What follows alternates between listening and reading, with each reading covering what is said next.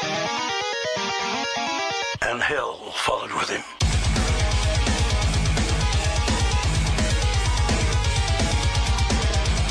Greetings, folks. I'm Dan Mack. And this is Chris Mack. And this is Pete. And you're listening to episode 19 of the Shred Shack Podcast, your weekly source of news and uninformed yet heavily biased opinions pertaining to all things heavy metal.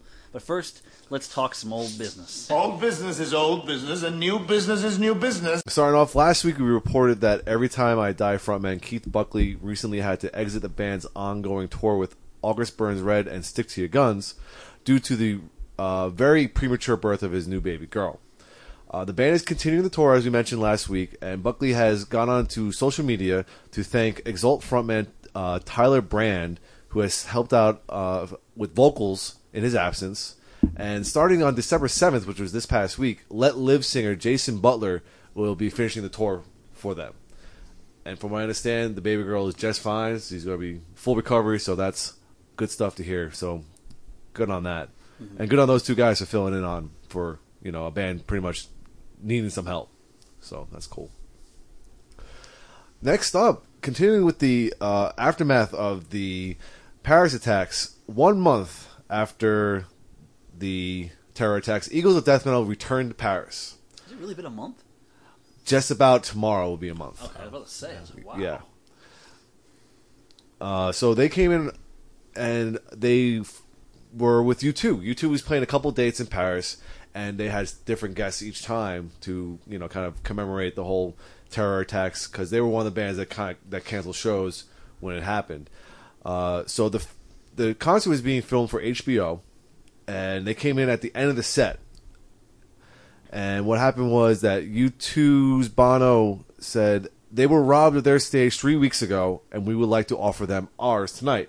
So Eagles of Death Metal came out and played some tunes of their own, and then U2 returned to the stage and they did a cover of Patti Smith's "Power to the People," which is cool because they also covered the same song with Patti Smith the night before, which is, you know, pretty awesome. Also, while they were there, the Eagles of Death Metal paid a visit to the venue where the terror attacks happened, and there's very not disturbing, but like moving pictures of them being there and seeing everything, and you know, so good on them for revisiting something that's actually just excruciatingly traumatizing to everybody involved. So, all right, this one I thought was a little bit horrible to hear, not in a bad way, just like, you know, maybe Ozzy should just stop talking for a while. For the last 30 years. Ozzy was talking to AustraliasNews.com about the band's decision to embark on one final tour next year before calling it quits. He said, "It's the end of Sabbath, and people have been asking, well, I thought you were doing an album. But the things we've discovered are, number one, people aren't really interested in hearing new stuff. And number two, if we were to do an album before the tour, it would take 3 or 4 years to complete the album. We want to end it on a high note." The first bit, I'd much rather hear new Sabbath than I would hear new Ozzy solo stuff. The second part, I actually understand. Actually, Yeah. I would like to hear new Ozzy if he had the same band he had for Scream or something similar, because Gus G's amazing. Mm-hmm. I think he still has Gus G. I'm sure he does. Yeah. But I mean, I've heard, you know, a good amount of Sabbath in the last few years, but not enough solo Ozzy. So if they can pull off another album that's similar to Scream, I would kind of want to hear some new Ozzy. Well, if I was to have my choice, I'd much rather hear another Sabbath record than another solo Ozzy record. Well, I know he's still going to do something. So. Well, yeah, I mean, we already talked about he's going to be recording another album, but I think the gist I'm getting is from the comments I've been reading out there is like, really, Ozzy? They want to hear more solo stuff, but not another Sabbath record? Yeah. I don't think you got that right, buddy. Yeah, I wouldn't agree with that. I'd rather just... I actually agree just him sticking with the old stuff, honestly. I don't think I'd really be interested in either. You know, I would like to hear some new Sabbath, but I'm not even going to get into it this No, time. no. Hang on. I got this rigged up. I love this. All right. Last bit from old news.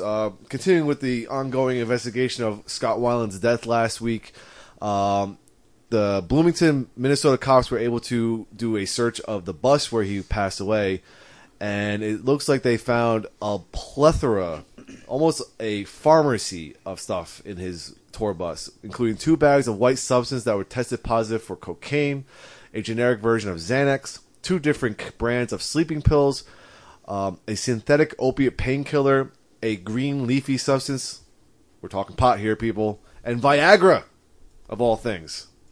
There's also a drug used for bipolar disorder and schizophrenia, which Scott was actually diagnosed as bipolar in 2001. So that one was actually the only legitimate thing that he had on his bus.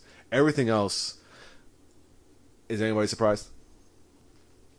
Uppers, downers, laughers, Yeah. quarter tequila. Yeah. Pretty much think the suitcase from Fear and Loathing. Exactly. And that was his carry-on. I mean, it's not good to laugh about that thing, but the thing is, really, is anybody surprised? Yeah. And I didn't read the whole article. I saw a blurb last night that the police are definitely investigating it as a possible overdose. So It's just irks me though that like if there really was that much stuff on the bus and that was that much present in his life, and especially considering like his wife was saying that he's been clean for however long, and that him and the other member of the band, where all the stuff was found, the cocaine and whatnot, where they had a pact that they wouldn't do it on the road. It's like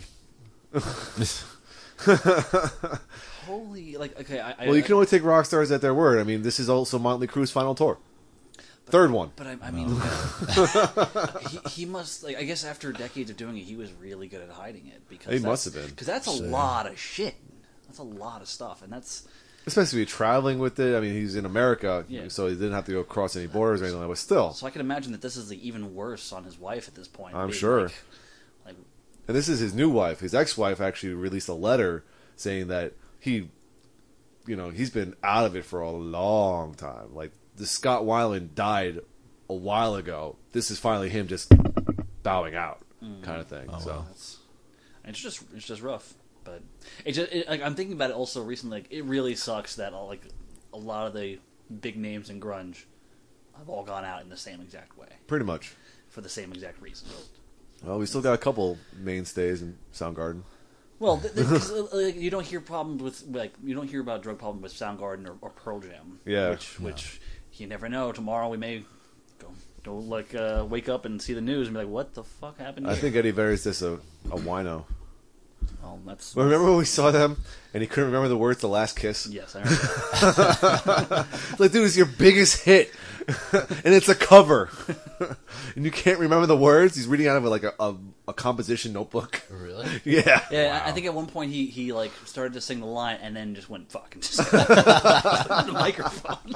this is also like over 10 years ago. So Yeah, this was this was 2003, I think. no, it was 2000. Yeah, No, wait, it was 2000. It was 2000. it was 2000 because we ran into Brian Harden at that concert. It was after he left St. Anthony's and after I graduated. Yeah. So we're talking 15 years ago. Is that it for old business? Yeah, that is it for old business. Then we're moving on to the next quarter. And this is new business, and we do not discuss new business until next quarter. Do that clip. What clip? Hang on. I don't want to go circling through that. I'm gonna find Suck That Cock again. So here we go. Fail gunner. All right. So after, usually for new business we start off with new releases, and I think we're gonna let Pete start because he has 3, and we have like 1 each. Yeah, I have one album and then I have a couple singles. Yeah. So Yeah. So Pete, you start off. Awesome. Okay, so my first one here is a band called Draugr.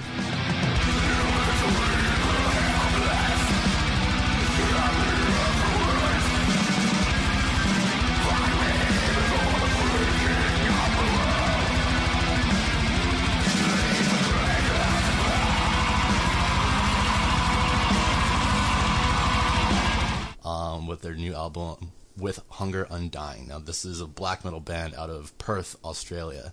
And apparently, it's composed of a bunch of different members of other metal outfits in the Australian scene. I mean, I've not heard of their other bands for sure, but this is their first full-length release as this band. And basically, right now they're being compared to kind of old black death metal style Opeth, and it's really apparent because even the vocalist sounds a lot like Michael Ackerfeld during like the Morning Rise era, which is not a bad thing at all. Like the very first track, the intro, really like harkens to the Leper Affinity. Okay. Like just that way it kind of starts off and everything, but then it immediately goes into like technical prog black metal stylings. The pace of the album is frenetic throughout, and there's like a few little acoustic interludes thrown in for good measure. But the talent of these guys is pretty evident early on because they string together some really like seemingly detached and just off the wall like technical riffs that really like you only see like in a very seasoned kind of metal band pulling off. So if this is their first release, I mean, I'm hoping they put out more stuff. Like this was really, really good. Definitely worth a check out. Looking forward to more from them. Awesome. All right, I got a band called Pomegranate Tiger.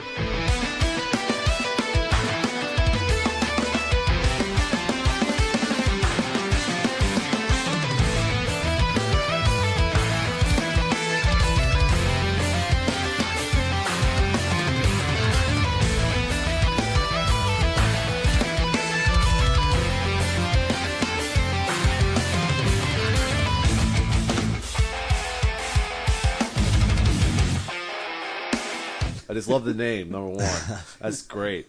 But they're Canadian instrumental progressive metal project formed by multi-instrumentalist Martin Andrus. Oh, this is more Instruprog, isn't it? Yes, it is definitely more Instruprog. Oh, God. You got a clip? I'll find something.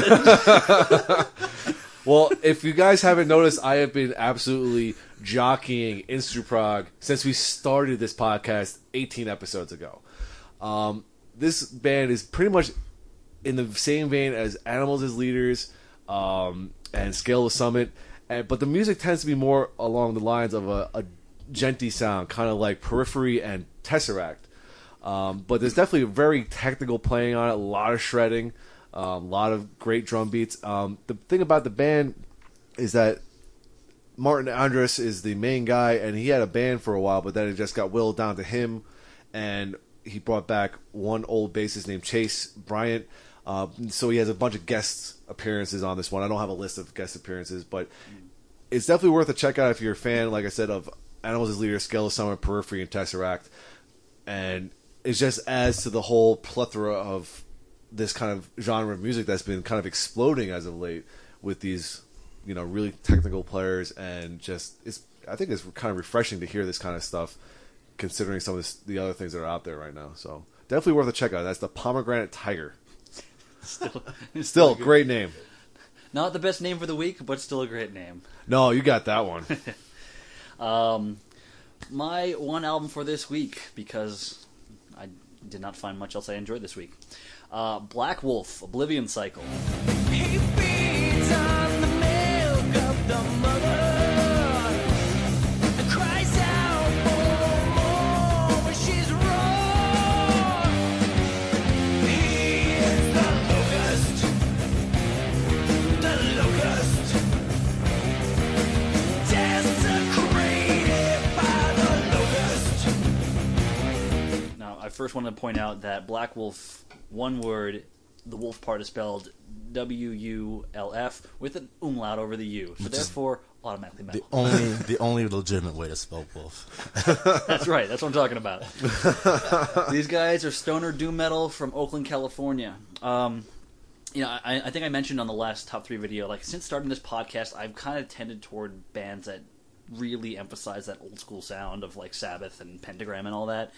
And here's another one where I just listen to it and I'm like, I'm hearing this unrefined production sound that just sounds like it was made decades ago in someone's basement, but still sounds clear enough to be heard, and simple enough that it's pretty much just straightforward riffage, nothing crazy technical.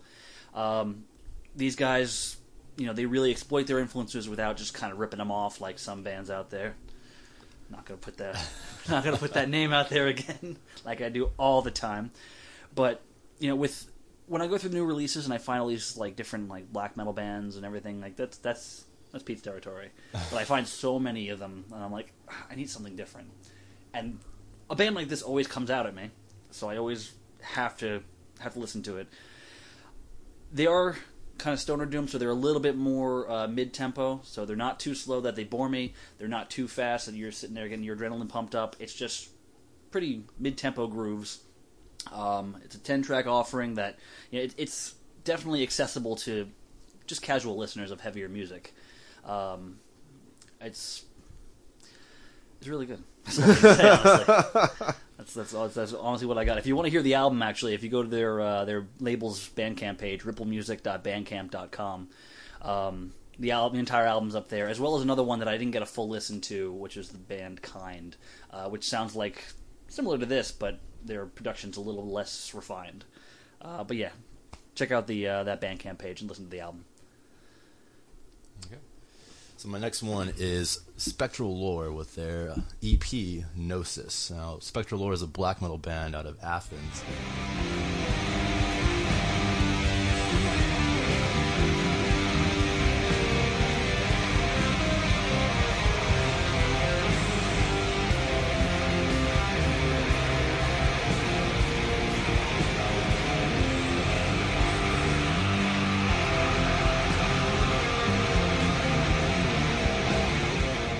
Since about 2007 and have about 4 full-length releases so far. So from what I gathered, they've been a pretty traditional black metal band for most of their career, but have just recently started doing some experimental stuff. And Gnosis is the second EP in a series of EPs released this year that explores more ambient and atmospheric styles of black metal for the band. My understanding is that they have a plan to kind of keep releasing these EPs and just kind of, walking kind of like a divergent path on what they've been doing in the past. Now they're calling it an EP, but the runtime on it is about 50 minutes long. So, shit. I mean, yeah. Still longer than a Slayer album. It stands on its own pretty well. And what you get in Gnosis, in terms of musical style, is a lot of droning, dirgy style guitar riffs with, the faded black metal growls. There's definitely like a dark psychedelic effect that they're trying to go for, and they definitely achieved it. There's elements of space rock, synthesizers, Greek Mediterranean folk music all mashed into this. If you can kind of imagine like 70s stoner rock with a lot of black metal influences, that's what you're getting here. Probably the most interesting track on this album is the one that deviates the most from the rest. It's a track called "A God Made of Flesh and Consciousness." It's a lot heavier. It's got more soul-crushing riffs than the rest of the album, but it still fits really well with the overall theme. Definitely worth a listen. It's an album that it's really worth mulling over because you can kind of get a lot more through like subsequent playthroughs.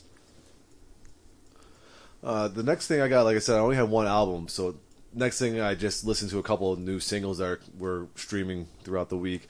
First one up for me is the new Killswitch Engage track, Strength of the Mind, coming off their new album that's going to be out next year. It's vintage Killswitch Engage. Heavy verse, melodic and clean chorus. You know what you get every time you listen to a Killswitch Engage song. The only thing I found a little different here is that I felt that Jesse's verse vocals were a little bit more guttural this time. He sounded a little bit more, I think Pat mentioned it when I posted on the Facebook page, that it sounds like a leftover Howard Jones track. And I think he actually sounds a little like Howard Jones would sing this song when he was with Killswitch, which is not a bad thing. And his clean vocals have always been awesome. I think of the two singers in Killswitch, he's always my favorite anyway. As far as clean? As far as both, actually. I just like his songs better than I like Howard Jones songs. Because I listened to most of this track, and I've never been a huge fan of Killswitch, but I did say, this sounds like Killswitch. But I'm not as familiar with their older material as I am with anything with Howard Jones. So hearing his clean vocals was a bit different for me, and I liked it. I preferred it, actually. Well, if you listen to Alive or Just Breathing, that's the first one that came out with Roadrunner, and that was really good. But this last one, The Song of Descent, his vocals are incredible on it. And the reason I like Jesse singing for them more is that it's not End of Heartache Part 5, where he's singing about End of Heartache. There's actually stuff outside of breaking up with a chick or stuff like that that's Jesse singing about. He sings about better stuff than Howard Jones ever did. Gotcha. At least for Killswitch. Mm-hmm. I'm not very familiar with The Devil You Know yet, so Just take a look at that video that they got. Yeah, that's pretty badass. So if that one song is about breaking up, it's like, well, we're gonna film this one in a strip club, which is probably why. But the music itself isn't really mind blowing. It's Killswitch. It sounds like Killswitch. So there's a lot of a lot of noodling around. There's a lot of heavy stuff. A couple breakdowns here and there. But if this is any indication what the album's going to sound like, I'm going to be excited for it, and I'm looking forward to another Killswitch record with Jesse. So I'm, definitely worth a listen. Awesome. All right, so a couple weeks ago, Chris, we were talking about an Argentinian band that played Celtic style folk metal. So the name of that band is Skiltron, right? Skiltron. Now, great name, but It sounds like a sci-fi name. I know. So the band I'm reviewing right now is called Tradana with their new album, The Power and the Will, and this is made up of ex-members of that band. Oh, Skiltron. okay. So I got you. I see the tie-in now. Yeah, so they're still, this is an Argentinian band that plays Celtic folk power metal. Okay, so like this, they sing about the same Celtic themes. So Skiltron's a little bit more heavier and death metal-y. This is very much power metal.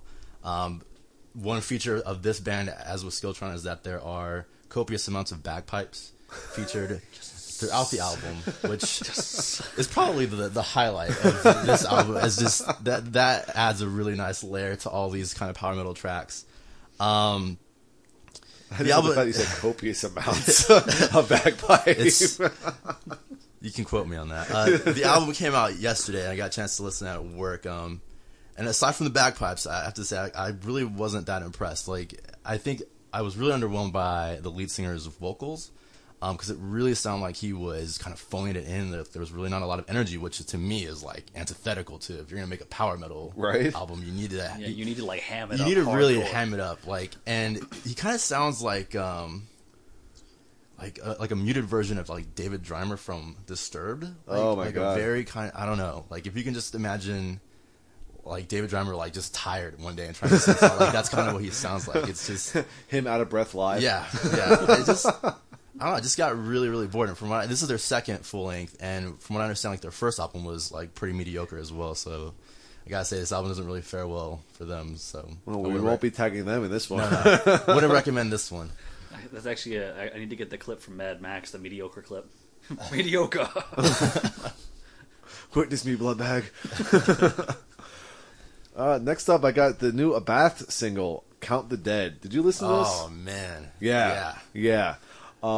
There is absolutely no reason for this song to be as catchy as it is. His album's coming out on the 22nd, right? Yeah. Oh man, I can't wait, dude. Number one, the verse riff is so simple, but it kind of almost reminded me of Enter Sandman's verse riff, where it really is just in the back, just driving the song, and you're just sucked in by James's vocals. This is the same exact thing, but of course it's Abath singing, and it's awesome. His delivery is fantastic. The middle section is brutal as hell, and it's so good. I'm not very familiar with Immortal stuff, but if Immortal sounded anything like what he's doing right now, I have a shit ton of catching up to do. You really do. A lot of the newer Immortal stuff sounds like this. Yeah. And or I should say, the more recent Immortal stuff sounds like this. And yeah, I mean, Abbas just kept it alive. He's not deviating from his formula at all, which is not a bad thing in his case, because he just delivers every single time. Did you hear the cover that they did? I saw it last night. I didn't get a chance to listen to it yet. It's really good too. Yeah. It's crazy because on that song, it sounds like he's channeling Lemmy. The vocal, it's so weird. It sounds like if Lemmy was playing with Immortal covering a Judas Priest song. It's nuts. It's so good. They're going to have to check that one out later tonight. Yeah. Well, there's that. So get excited for Abath's new CD, because that sounds like it's going to be incredible. Because we listened to the other track from a couple weeks ago, and that was really good too. Winterbane is really good. So expect that to be a gush fest when it comes out. Yeah. I'm calling dibs on that one. He will fight us for it. Given, dude, given. What you got? That's it. All right. Well, I got 3 more singles that I listened to. This one I just randomly came across it. I think it was on Metal Sucks. The name of the band is Mandroid Echo Star. Man, with these great names, right? The track is called Iron Hands. It's a single from their upcoming album Coral Throne, which is coming out in January 15th. The band is described as a metal Coheed and Cambria, and yeah, it's exactly what it sounds like. Take the vocalist from Coheed and Cambria, put him in front of of a technical progressive metal band, and it's exactly what it sounds like. It's really goddamn good. It really is. There's this one part, I think it was towards the end of the song, or the second half of the song, where they're doing a chorus, and he's singing, and he's like I say, he sounds like Corey DeCambria, but in the background there's this noodling guitar that's just going up and down, arpeggios, and it's incredible sounding. This is one of those bands that I probably never heard of. I don't know if this is like their first, second, third, whatever record, but I am definitely looking forward to this one. It's going to be awesome. Okay, next one up. An old mainstay that I've heard about for years. This is actually the first track I've ever heard of them. Is Riding Christ. Now I'm going to try to pronounce the name of the single, but it's extreme metal and it's awesome. There's really nothing more I can say about it. I'm excited because I'm going to mention later on that they have a new album coming out. And the one thing I wrote down here that's really good is... read it as you wrote it. Oh man, the leads. Holy fuck, technical death metal. I write how I talk, okay? Leave me alone. I'm going to get you a t-shirt that says that. Holy fuck, technical death metal. That sounds like advertising for the Shred Shack. That sounds like a great idea. That sounds like a great idea. That's actually really good. Holy fuck, technical death metal. Confirmed. But yeah, I mean, if you're a fan of extreme metal like Pete and myself, and let's just think Behemoth, all right, and with a little bit more of the lead factor, because Behemoth doesn't really do many leads, No. but add that aspect to a Behemoth track, and you pretty much get a Riding Christ track, and it's really, really good. And the last one up, saving the cheese for last, Avantasia released their the lead-off track, actually, for the upcoming album. The track is called Mystery of a Blood Red Rose, which just sounds cheesy as hell. And if you're a fan of Avantasia and Edguy, you know what to expect. It's Tobias being in full effect. Big, cheesy chorus, just a lot of epicness, and it's... jamming! The bombast. Yeah, it's great. Yeah, because I wasn't too crazy about the last one, which I also just bought. Yeah. So I'll get another listen to it. Was it a heavy track? No, it was a little bit more upbeat and poppy-ish, I would say. That's where Edguy, in particular, has gone in the last few years. Since, I guess it kind of really started with maybe post-Mandrake. They kind of started went towards that poppy sound. And it's okay, but I mean, I really want some heavier stuff, which we got a good amount of with Avantasia, but I feel like the last one was a little bit too... Yeah, I can see that. Well, what I'm really interested in seeing is how the rest of the album plays out, because I think this is the one track that it's only Tobias singing on. All the other tracks have guest vocalists on them and whatnot, and guest musicians. I'm just hoping he mixes it up a little bit with the guest vocalists, because, I love Jorn Lande, I love Russell Allen, I love all those guys, but... Well, he's got Jorn Lande, of course. I think... Well, he's got Sharon from Within Temptation coming back for the first time in a decade and a half. That's fine. Dee Snider is involved. Yes, Jeff right, Tate. Okay, that's right. I forgot about all this. Okay, Yeah. now I'm excited again. So he's got some heavy hitters up there again. So it promises to be really good. Yeah, it just we don't need as much as I do enjoy them. We don't need Bob Catley on there again. I love Russell Allen. We don't need him on there again. Russell Allen should just make another really good Symphony X record. I mean, they can pull Klaus again if Klaus is on the new album. They can pull Ripper again. That's fine. But anything with Ripper is good. Yeah. Ripper doesn't have his own band really, so if anytime he's involved with something, it's awesome. All right, well that's all I got. Okay, so that means new releases are done. We can go on to news now. But hold on, wait.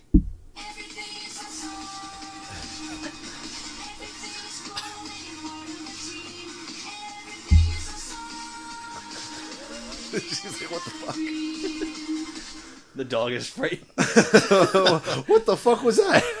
That, everybody, is our clip that we've been talking about for weeks. I think 3 months now we've been mentioning this. I have no news on anybody either passing away or being diagnosed with cancer or terror attacks. Or a bus trap. Or significantly sick in any Yeah, way. nothing. Absolutely nothing of that nature. So that's the first time we played it, I'd say, in 3 months. Yeah. Yeah. So everything is awesome. But moving on. Trivium has a new drummer. His name is Paul whatever. Again, pronouncing shit sucks. Pronunciation. But he made his live debut December 5th at the Knotfest in Mexico. He was previously the drummer in the hit musical Rock of Ages, and he sat behind the kit for Kill Hannah during the band's main support run with the Smashing Pumpkins. In May of 2014, Trivium parted ways with their original drummer Nick Augusto due to personal differences. You know, that's like the main thing. And stepping in for him on Trivium's recent dates and the band's last record, Silence in the Snow, was the group's drum tech, Matt Madiro. Later on in the week, I didn't mention it in the script, is that they actually released a very lengthy statement about letting Matt go. Basically, personal differences, creative differences, yada, yada, yada. So... Gotcha. I was going to say that guy's name. It's a funny way of saying Mike Portnoy. Close enough. We're going to call him Pac Mortnoy.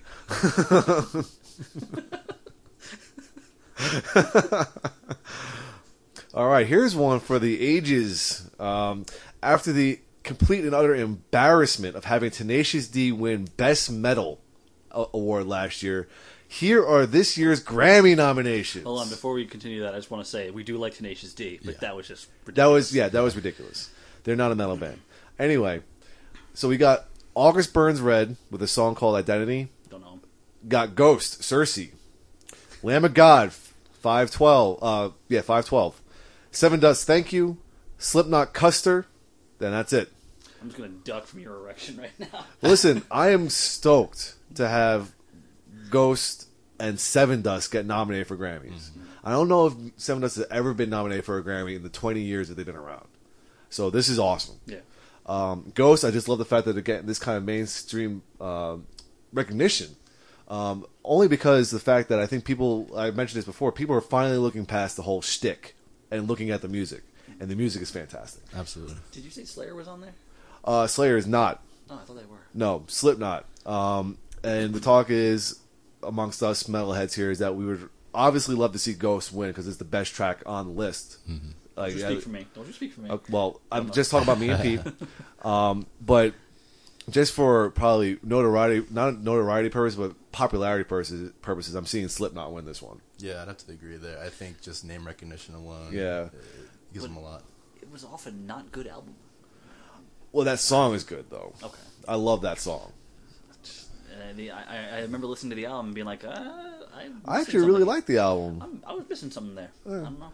The thing is, I'm also a really big fan of Stone Sour, and I think that the band is kind of mixing the two sounds. They're still a little bit heavier than Stone Sour, but they got the pop sensibility, and they're keeping themselves very accessible to their fans and new fans. Also, by the way, Slipknot, that record, Point 5, The Great Chapter, is nominated for Best Rock Album. So they're not just metal, they're also rock. But they're nominated alongside artists like Muse and Death Cab for Cutie, which is just really weird. That's bizarre. Yeah. So, again, Grammys are clueless. So Yeah, I mean, how much do you really care? You know, like... I mean, we all talk shit about it, but then it's like, no one's going to watch it, because number one, the metal part is never televised. So we're like, a lot of people's like, we're not going to watch it, blah, blah, blah. I was like, of course you're not going to watch it, because we don't get televised. So, leave it at that. We'll just hear about it later. Yeah. Yeah. But it would be cool that if they did televise it, to see Ghost win and Papa go up there in full regalia and just be awesome. Yeah. Or they're probably end up just setting up like a nameless ghoul up there, talk with the mask and everything. That would be even cooler. So, anyway, moving on. Moving on. Apparently, Rush drummer Neil Peart announced he's retired. It wasn't so much of an announcement so much as it was that he was talking in an interview, and he says that lately Olivia, which is his daughter, has been introducing him to her friends at school as my dad. He's a retired drummer.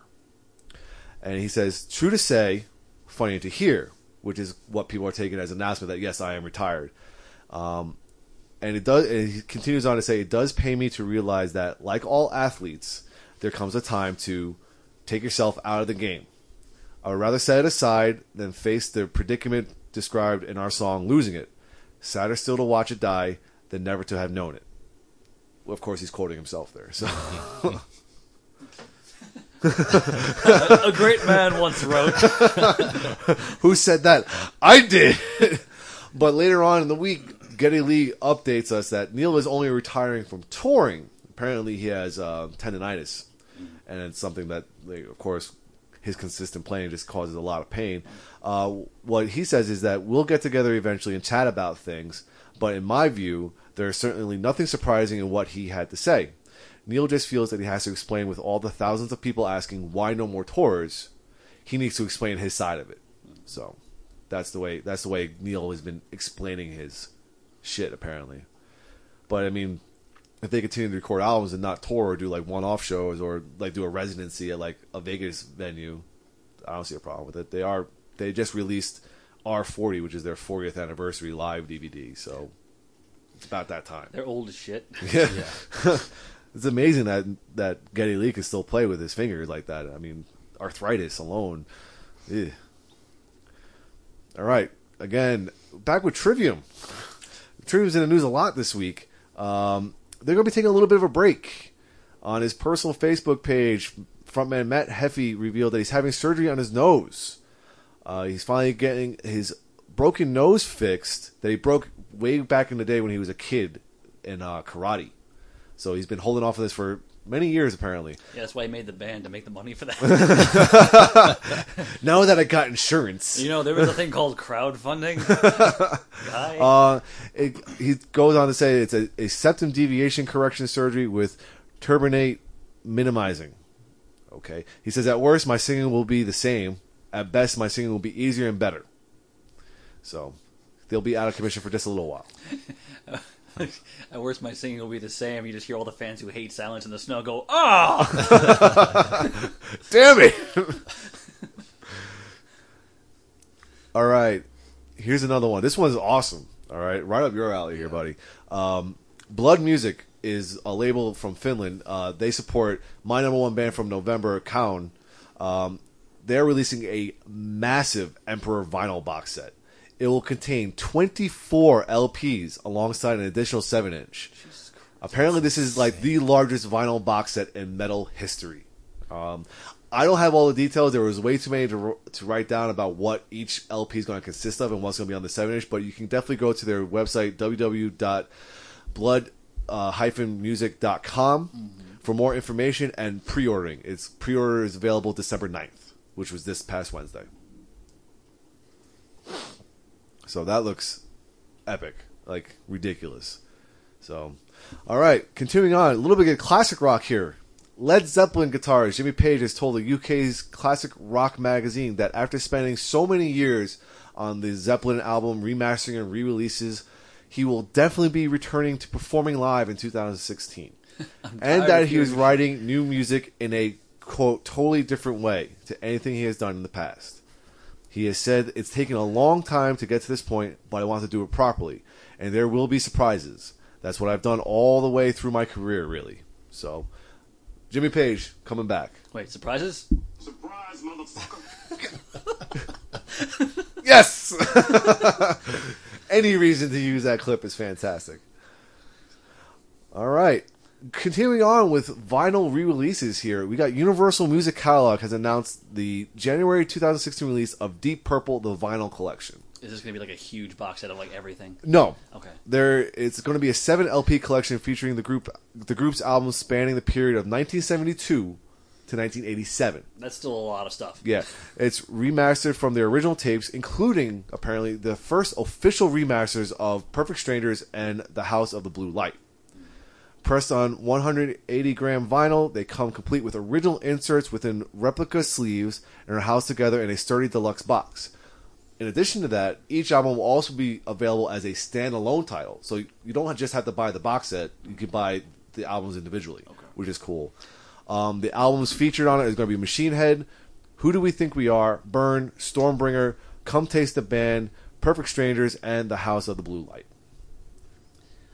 So pretty much a lot of awesome Purple right there. A lot of shit right there. I mean, I love Perfect Strangers. Machine Head, of course, is classic, and Burn is really good. And, yeah, Who Do We Think We Are? I have that one, too. It's just really, yeah. I don't have a vinyl collection, but I'm mildly jealous of that. Well, vinyl's, again, with vinyl making I don't want to say a comeback because it never officially went away. Like they're doing a lot of re-releases on vinyl, Yeah. and it's expensive as shit. Yeah. is. Well, Like holy hell! Like I like $30 for a record.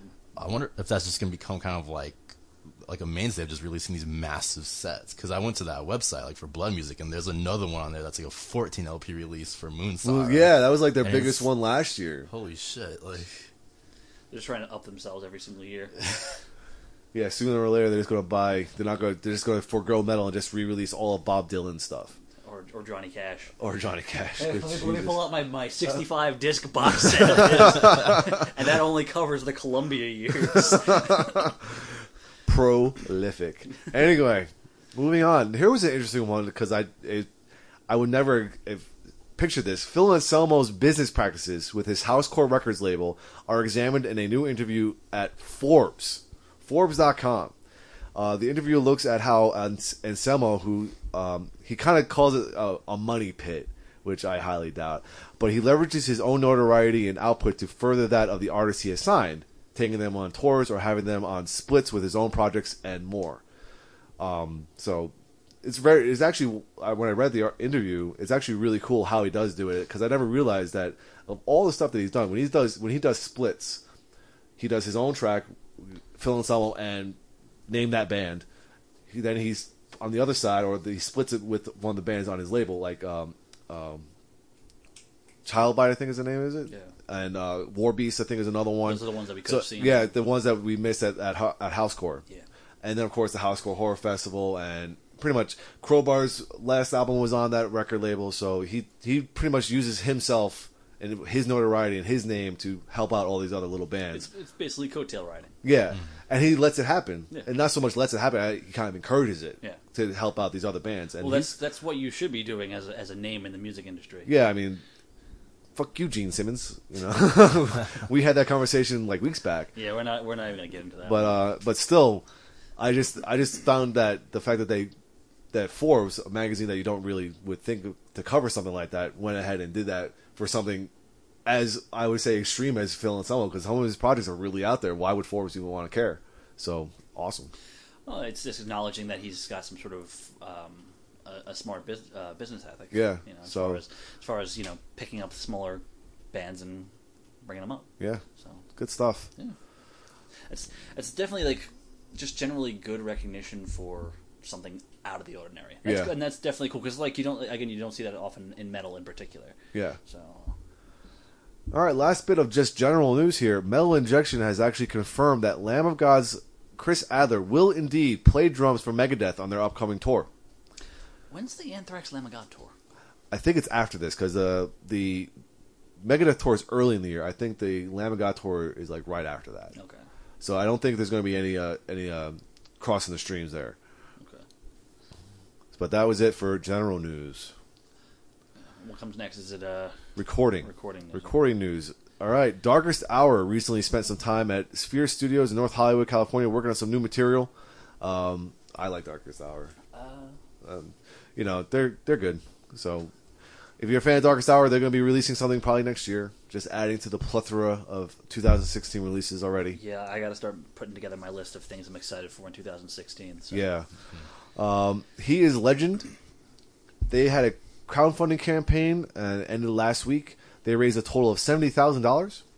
The band originally set the goal as only $56,000, so they surpassed their goal. So hopefully they use it for recording and not whatever else. Hookers and Blow. The band will head into Warrior Studio in Chapel Hill, North Carolina, tomorrow, that being December 7th, to begin tracking the effort. So they're ready to go.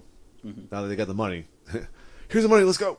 Just sitting there walking out with like big burlap sacks. And towels on the side. All right. Speaking of Crowbar, we just mentioned them a few seconds ago. Guitarist, vocalist Kirk Winstein was talking about plans for the next record, the follow-up to Symmetry in Black, which came out in 2014. And he says, we've got 4 songs written that are really killer. We'll probably get at least another 1 or 2, hopefully 2, written between when this tour, he's currently on tour with Soulfly, ends in November, and going out with High on Fire in December. So they're probably on tour right now. Then in the month of January, we really need to buckle down, make sure we finish up the other half of the record, and get in the studio in February to record it. So be looking for a new Crowbar record probably in the second half of 2016. And the last Crowbar record, Symmetry in Black, was really fucking good. I am a big fan of Crowbar now because of that record, and I'm looking forward to anything that Kirk does. So definitely looking forward to that one. Okay. Right up your alley here, Dan. Former What? Motley Crue singer John Corabi.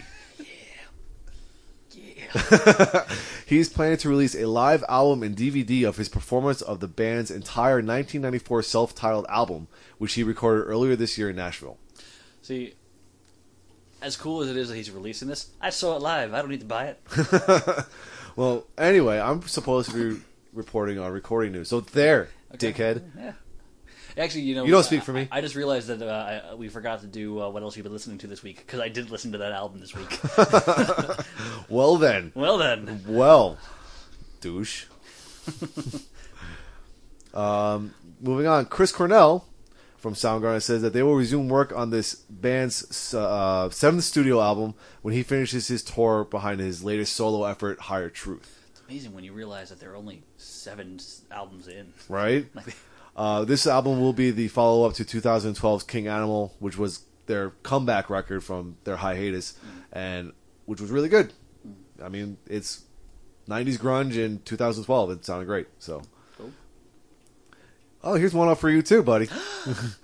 Former Iron Maiden singer Paul Di'Anno.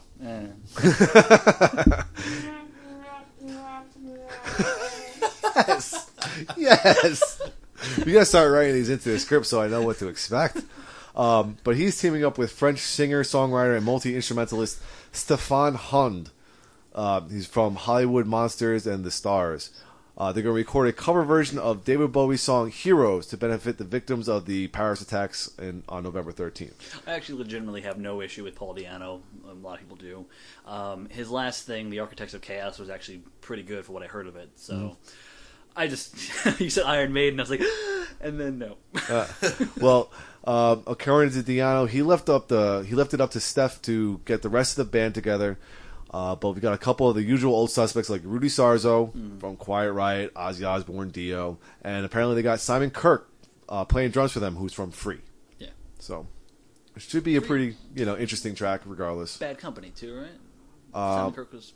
I'm not sure. I thought he was Bad Company as well. They just said in the quote it just says from Free. So. I could be wrong. All right. Next up, this one's more for Pat right here. Sabaton recorded their concerts at the Wacken Open Air Festival in Germany and at their hometown festival, Sabaton Open Air in, where they're from, for an upcoming DVD CD package called Heroes on Tour. This DVD CD release is due on March 4th via Nuclear Blast, and the set will contain 2 DVDs and a CD.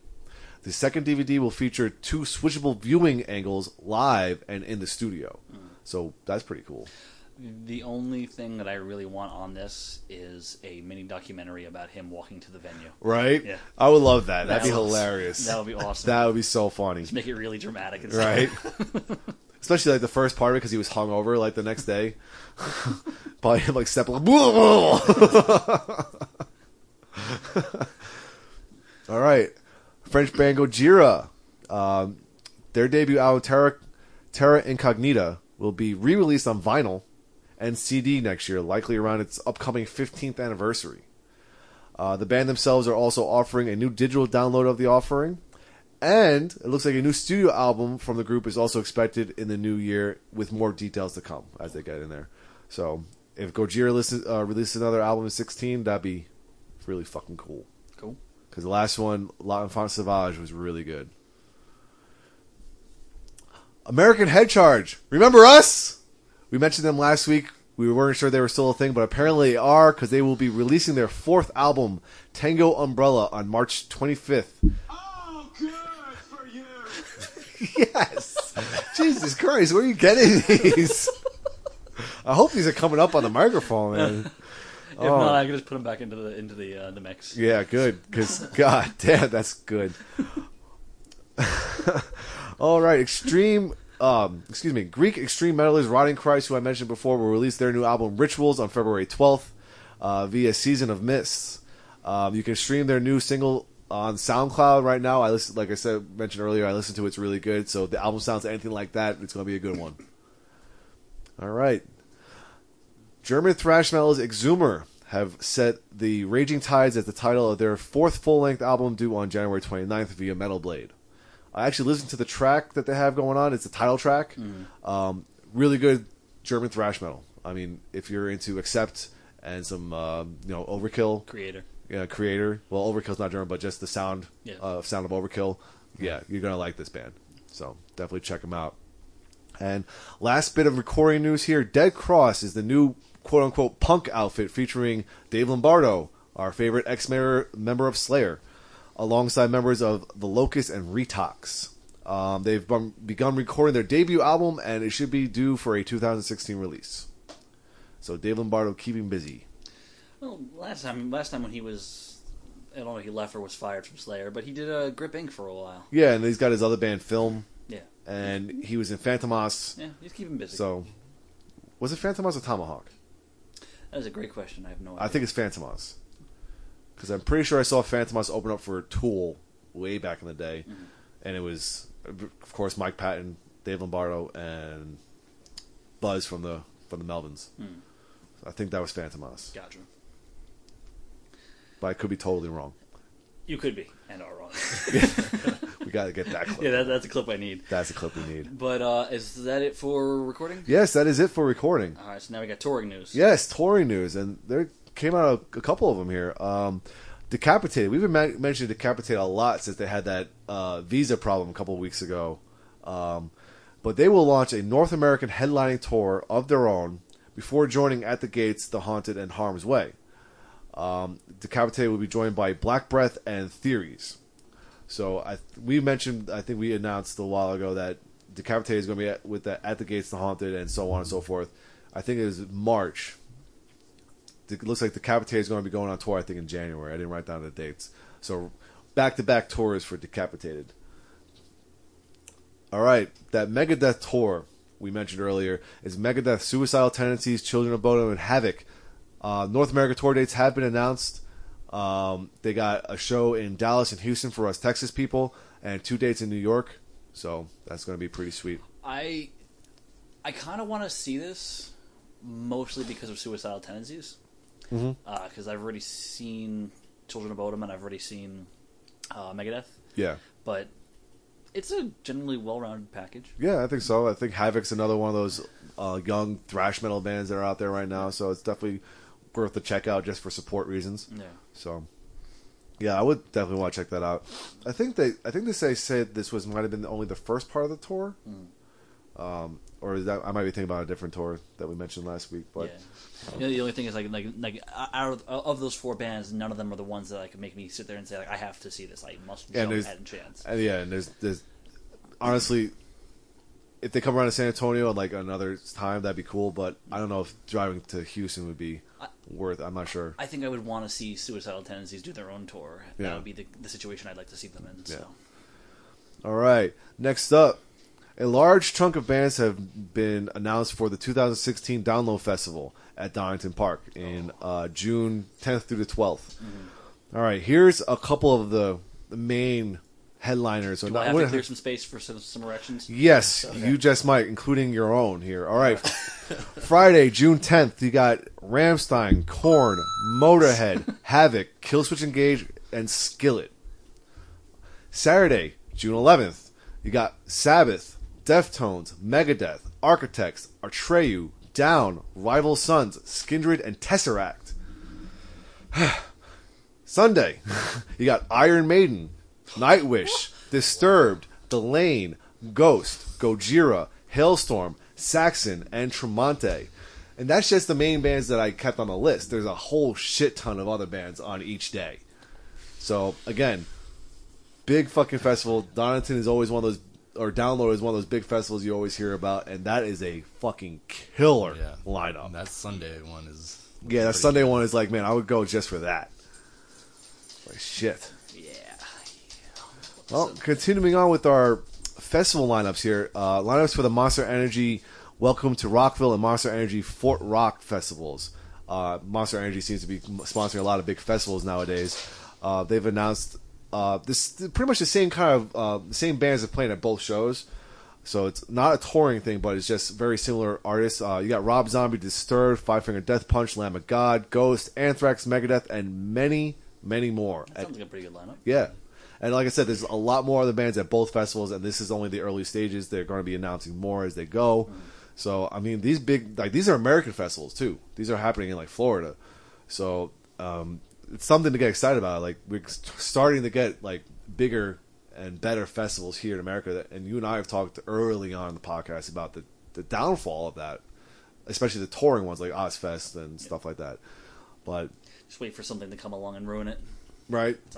One of the festivals, something goes wrong, someone shoots someone, and it's fucking all over again. Yeah. All right. Metal Allegiance, which is the all-star metal band featuring Dave Ellefson, the singer of Death Angel, Phil from Machine Head, Mark Portnoy, Troy Sanders from Mastodon, Alex Skolnick from Testament. They've announced they're going to be doing a short West Coast tour, I guess you can call it, pretty much playing 4 different venues in California. So I think that might be the first or second time that the band is actually performing together live. So that should be pretty cool. That's cool just to see all those guys up on stage. Like, again, what I heard of the album I wasn't keen on, but just to see them Well, you all also play. know that when these guys get together, they're going to do their own stuff, and they're going to do probably really awesome covers. Yeah. I mean, it's just pretty much a jam session for these guys. We thought that about James LaBrie, and look what happened. Oh yeah, he played a whole lot of covers that we didn't know. Yeah, true. All right, big death metal tour going around this year. Cannibal Corpse is going to be headlining a North America tour with Obituary, Cryptopsy, and Abysmal Dawn. San Antonio date, March 14th at the Aztec. I think we're going to that. I already got my tickets. That sounds so fucking good. I mean, Cannibal Corpse is, of course, legendary. Obituary is right up there as, like, the pioneers of Florida death metal. And Abysmal Dawn's album this year, I think it was this year, came out. It was really good. So this is like death metal heaven, for lack of a better term. Really good. It's gonna be a good show. I'm not huge into death metal, but I would like to see Obituary and Cannibal Corpse. I want to see Corpse Grinder. I mean, I just want to see him do his thing. I love it. So, yeah, definitely worth a check out on that one. Here's one for both of us, Pete. I saw this. Yeah. Behemoth. Of course, it's only in Europe. Will be performing their entire The Satanist album, front to back, on their European run in early 2016. They also plan to bring a brand new exhibition concept, The Congregation, on tour.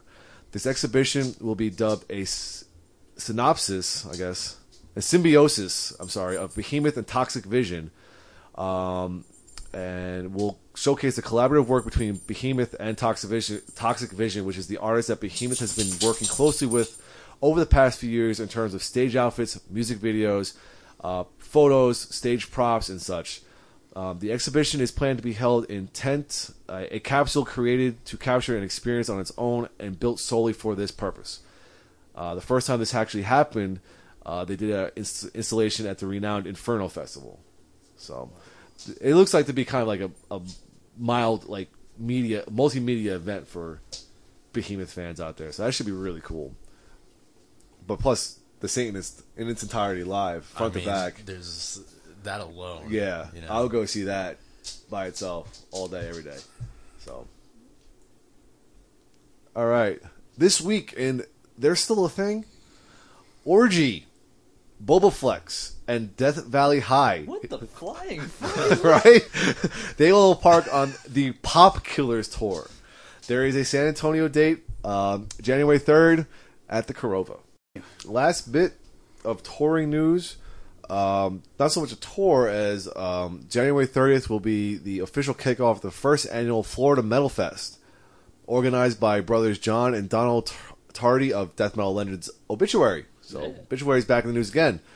So far, some of the lineup includes Obituary, Corrosion of Conformity, Deicide, Trouble, and many more. Okay. Yeah, so that sounds pretty badass too. That sounds like fun to me. Yeah, that's the last bit of touring news.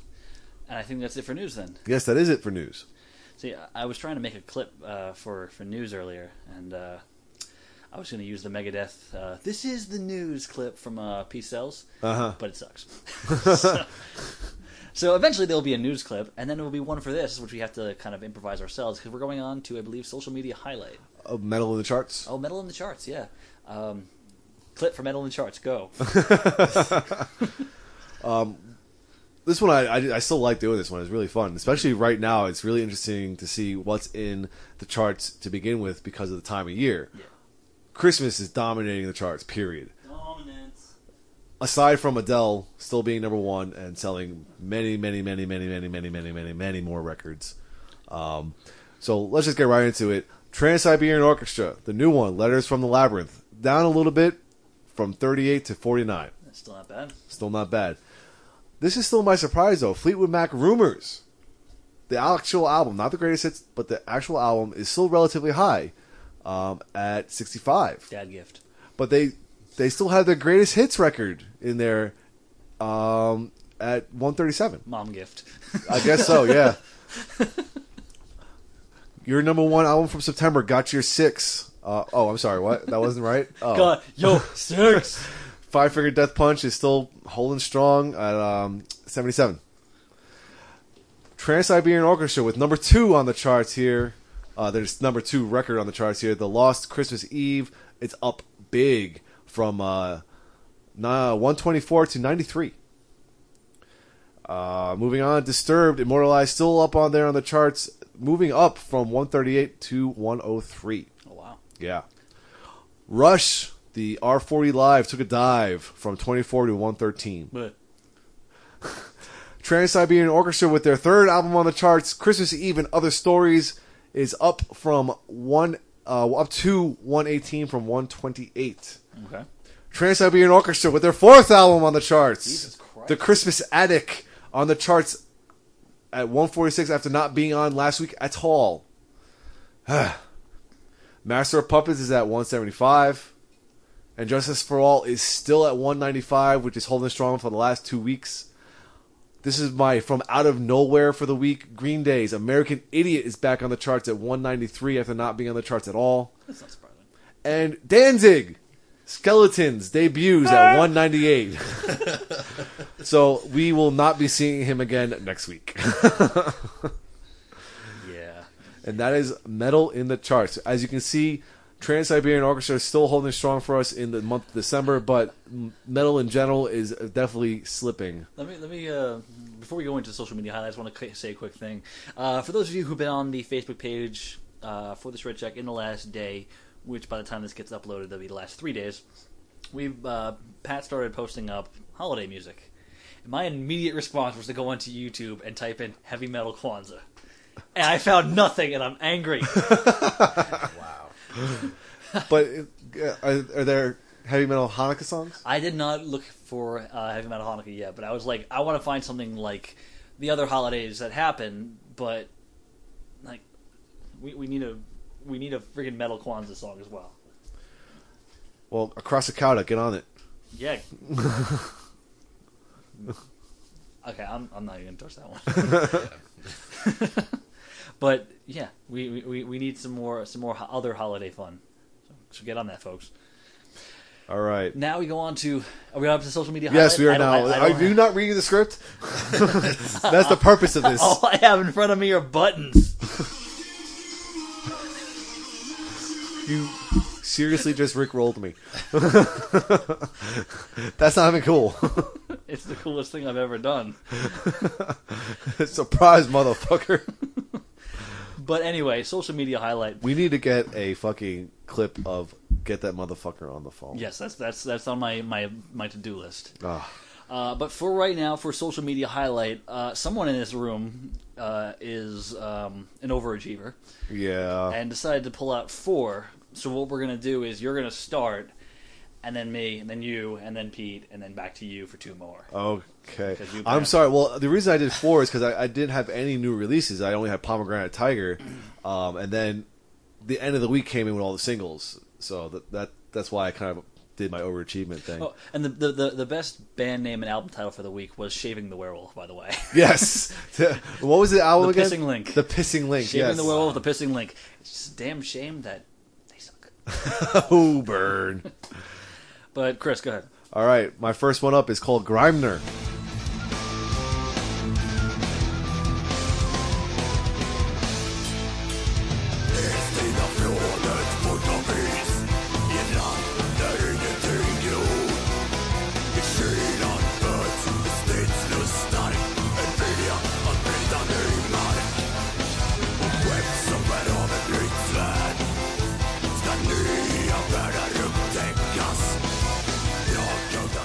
They're a Swedish Viking metal band in the same vein of Monomarth.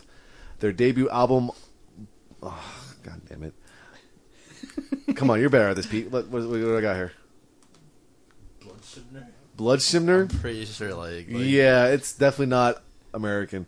But it's available on Spotify and Grimner.bandcamp.com. They also have a acoustic EP released this year that's out. From their Facebook page, they say incorporating folk instruments such as flutes and the mandola into their own melodic yet aggressive brand of metal, and with lyrics that honor the Norse gods and fallen warriors of old.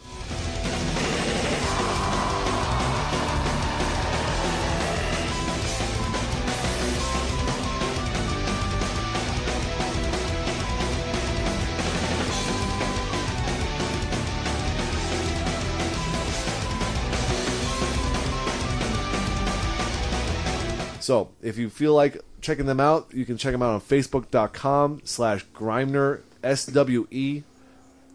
That's it, actually. Twitter is @Grimner, SWE, and Instagram is @GrimnerBand. So, I thoroughly enjoyed them. Okay. The band that I picked for this week is a band called Wasteland Rocks. Tied up my hands and got my wings. Let my soul behind. No better brothers anymore. Why don't you fuck off? I'm taking control. Why don't you fuck off? Conquer the world, now I want it all. Rocks is in ROCKS. Damn it. Yeah, Pete, take note here. But this is a... Pete Rocks won the exclamation point. But they are a traditional metal 5-piece from Norway, female-fronted. A lot of what the band has done during their career, because they've been around for at least a decade now, I think, much of what they've done during their career is do a lot of covers. So I guess they're kind of like a tribute band to the older acts. So they pull out some Maiden, they pull out some Dio, Black Sabbath, Whitesnake. I saw like 2 Iron Maiden songs on there. But the classic era of metal. And what you can find on their SoundCloud page, soundcloud.com/wastelandrocks, pretty much reflects this, because most of the tracks they have available are live tracks and a few studio tracks of them covering these songs. But for the sake of this, I wanted to focus a little bit more on the original material, because they do some really respectable note-for-note covers of those songs. Their cover of The Wicker Man by Iron Maiden in particular was really good. But their original stuff, 3 tracks that they have up on their page, is called Princess, The Last Drop, and I Say Burn. Do you think that you are ready to believe? What's blind I can see, now winnow the breeze comes over me. Slip into the water of darkness, rise with the strength of the wise. Well, I say burn. The Last Drop kind of has a strong new wave of British heavy metal vibe to it, kind of sounding a little bit like Priest, earlier Priest, before they started hitting like their really metal stride, British Steel, Screaming for Vengeance stride, kind of like go back a little bit to Sad Wings of Destiny type. Even the vocals sound a little bit like Halford, because the lady sings in a deeper tone, so she's not trying to hit the high notes, but like matching Rob Halford's singing voice in like verses and whatnot. So it sounds really good. The other 2 tracks, Princess and I Say Burn, they bear a lot of resemblance to Latter Day Dio, where they kind of trade off speed for a heavier song, and then you have, again, deep vocals kind of looming over them and just making it a little bit more creepy and a little scarier. definitely a good start for their original material, so I'm hoping they churn out some more stuff in the near future. I feel like the most recent one they did was Princess, and I'm not sure when they actually released it, but hopefully there's more coming. If you're interested in checking them out, like I said, the SoundCloud page, soundcloud.com/wastelandrocks. Check them out on Facebook, facebook.com/wastelandrocks, or on Twitter @wastelandrocks. So back to me. All right, next one up is Tesora.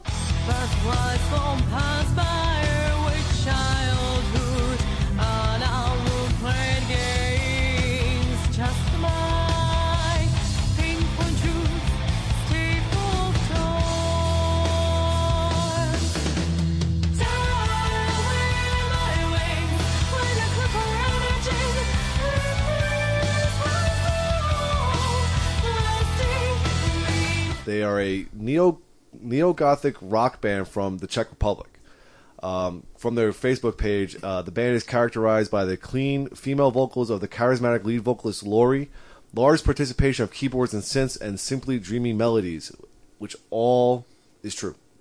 It's really, really good. Like I said, gothic rock. It's like a little mildly metalish. Like they have some pretty heavy guitars in there, but there's no blast beats. There's no like driving guitar riffs or anything like that.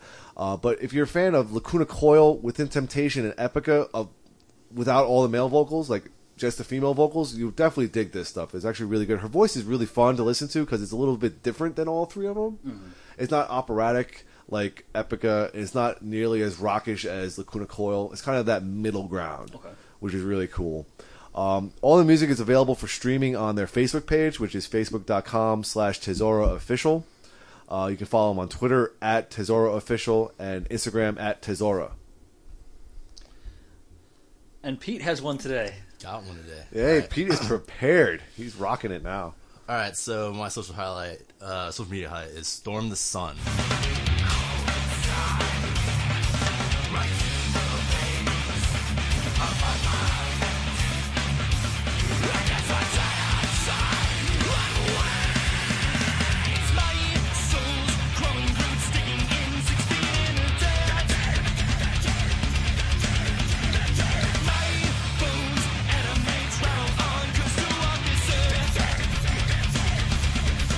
Heavy metal band out of Dallas, Texas. They had a new album out back in March called Return from Dust. It's their second full length. This is a modern heavy metal band through and through. They're very much in the vein of like Trivium or maybe even Bullet for My Valentine. They're mostly fast-paced, double bass drums throughout. It has an even mixture of like clean vocals and metal growls. My favorite track on the album, the latest one, is a track called Child of the Sun. It has that perfect metal formula of starting off really brutal and speedy, switches into a soaring chorus, and then finishes strong with a really great groove metal solo. And I wanted to highlight these guys because I got to see them back in January when they opened for Dark Tranquillity and Insomnium, and they actually put on a really amazing show. Like, it was totally unexpected for like an opening band. The vocalist, his name is Chase Ditto, he just dominates the stage with his energy, and like their drummer, I think his name is Adam Shepard, is just a beast on the kit.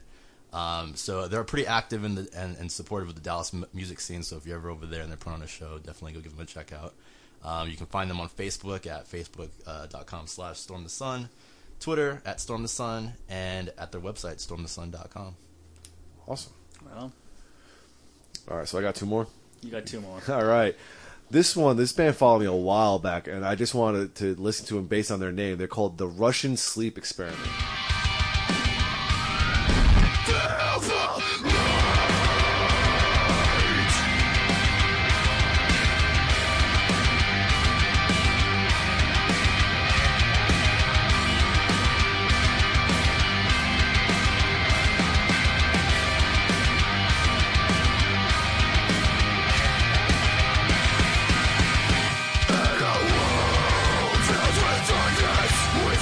I think it's from a movie.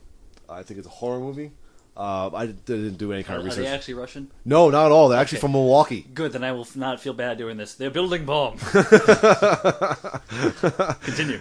They are an unsigned progressive metalcore band, but their sound is metalcore without the clean vocals, so it's all harsh vocals. From from their Facebook page, they say they combine technical rhythms, soaring leads and solos, unique high yells, and incredible low screams with calm yet vivid, clean guitars and beautiful melodies that run throughout the music. And this actually really, really holds true. There's a lot of really heavy guitar parts, but there's this layer of very mellow, I wouldn't say mellow, but melodic guitars over it all. And it's actually really cool, the interplay between those two. And again, all harsh vocals, no clean vocals whatsoever. It was definitely really enjoyable to listen to.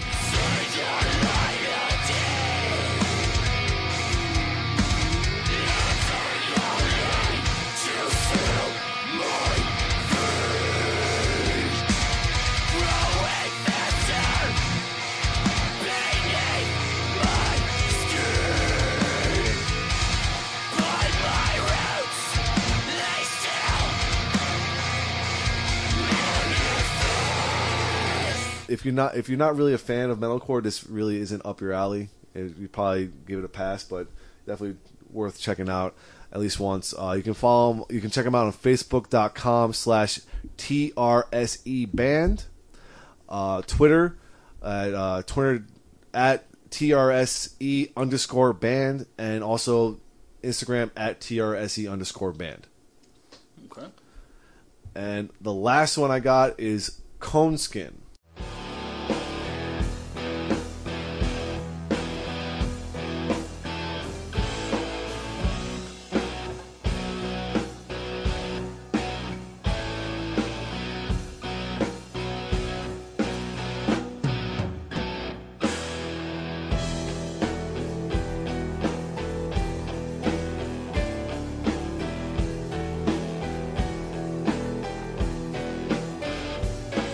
Italian progressive alternative rock band. Their Facebook page describes them as evocative soundscapes are the background to unusual melodic solutions played with rock-like intensity with attention to rhythm and timbre. Long and somehow hypnotic compositions merge in unpredictable and twisted forms. I like the way that some of this description is worded. It's like long and somehow hypnotic. We don't know how we're doing it, but we're fucking you up. There's definitely this aspects of the slower prog rock of like Latter Day Opeth, Porcupine Tree, and Tool, with long, mellow instrumental parts and soothing singing mixed with some heavier guitar moments. I listened to their newest EP on Bandcamp, and after that, I followed them on Twitter, and they said, thanks for the follow. I told them they're going to be one of my social media highlights this week on the podcast, and they said, awesome, thanks for the support. Let us send you a CD. So it has shipped yesterday. I should be expecting that in the next couple of days. So I want to say thank you guys for sending me the CD, and I will definitely be sharing it with these guys and everyone else who wants to take a listen to it. You can see them on Bandcamp. Also, their Facebook page, facebook.com/Coneskin1, and you can follow them on Twitter at Coneskin. Okay. And that is it for our social media highlight. I don't know why I say that is it, because that was a fucking lot.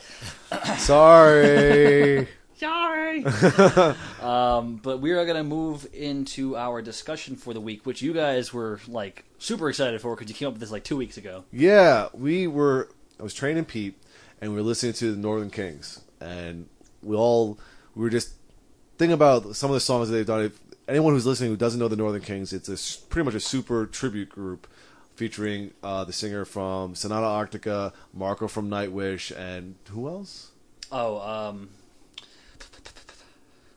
Fuck. JP from I can't remember the name. Fuck. Caron. And the other guy, I don't know what band he was in.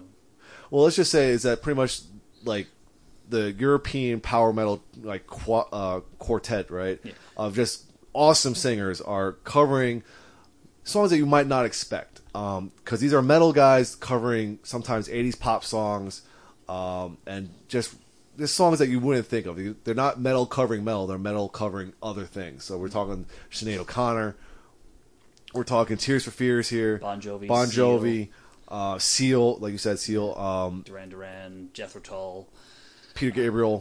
So it's metal doing other things, and Pete and I started thinking of it like, man, there are certain non-metal artists that we will love our metal bands to cover. and then we also started talking about non-metal artists covering metal songs, and some of our favorites of metal artists covering non-metal tracks. Mm-hmm. So what we came up with was let's just talk about it. And one of the things we talked about, the first name that came to mind of metal artists covering a certain person that they haven't done enough of is Meatloaf. The only one I know of on the top of my head came out this past year is from Zandiria when they covered I Would Do Anything for Love.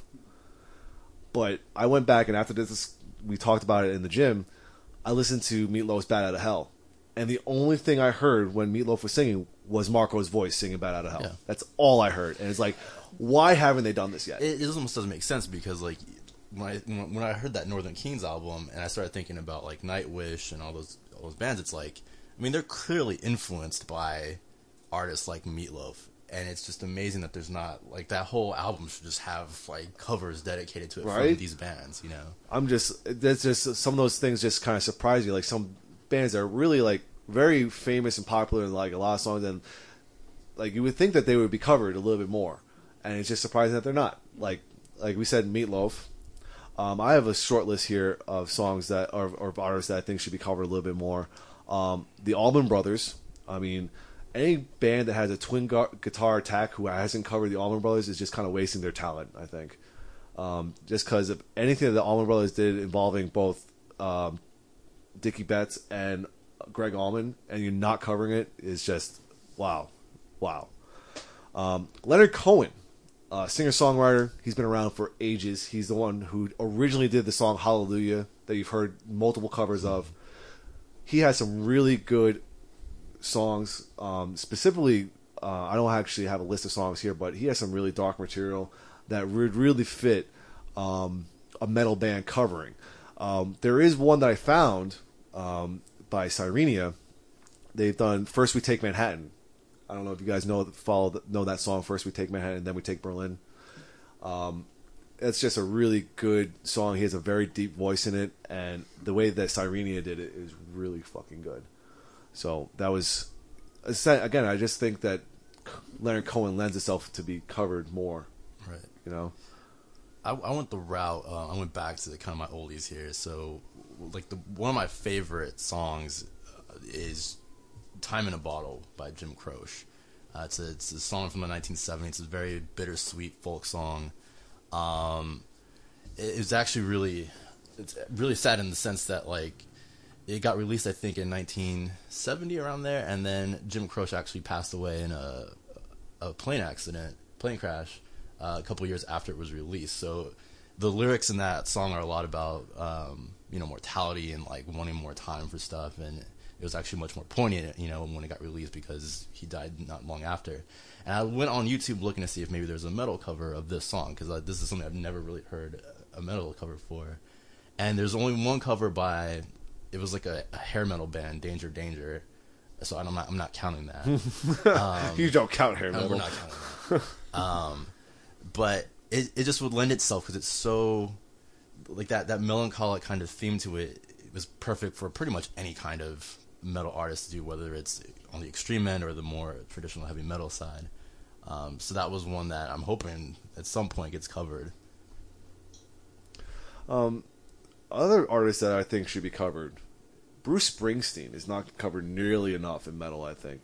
I mean, he is a great lyricist. His songs are awesome. And I think there's some bands out there that can probably really do something really special with a Bruce Springsteen song. Like, we did find one. I don't think I wrote it down, but Rachel and I were spending Sunday night just going back and forth on YouTube, and I think she found a really good cover of Born to Run, but then that's Born to Run. He has so many other songs that could be covered that it's just there's so many opportunities for metal bands to, like, take advantage of this. I'm not counting The Ghost of Tom Joad by Rage Against the Machine because like, it's nah. I'd much rather have, like, a really hard heavy metal band cover a Bruce Springsteen song. What about you, bud? You don't hear Aerosmith covered enough by metal bands. I would say, yeah, that's true. Yeah. Because I can't think of any off the top of my head. No. Aside from Dream On being done by Yngwie Malmsteen and Dio, I can't think of much more like that would actually be considered metal. Yeah.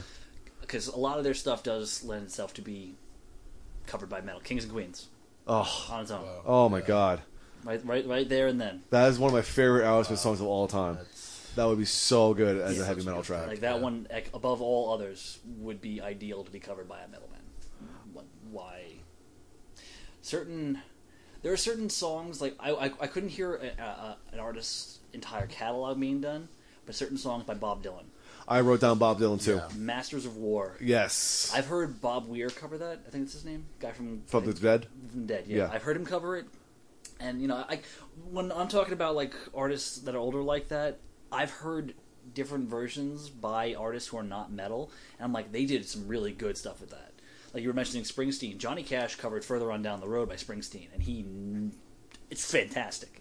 Get a metal band to cover something like that and mess around with it, you can make it just as cool. So, some stuff by Dylan, like a lot of it I don't think would translate well, but some of his more major key stuff, some of his more love songs would not transfer well, but definitely more of his protest songs would. Of course, Masters of War, Blowing in the Wind might do really good as like a power metal ballad. I could see like Blind Guardian taking on something like that. Yeah, absolutely. I also wrote down ZZ Top. They are an amazing rock band, and the fact that how has Zakk Wylde not done a ZZ Top cover? I mean, he would rock that hard, including or bands like some of the more retro rock bands like The Sword or Wolfmother. How have these guys not covered ZZ Top? Because they're stealing riffs from them. Wow, nailed that one on the head.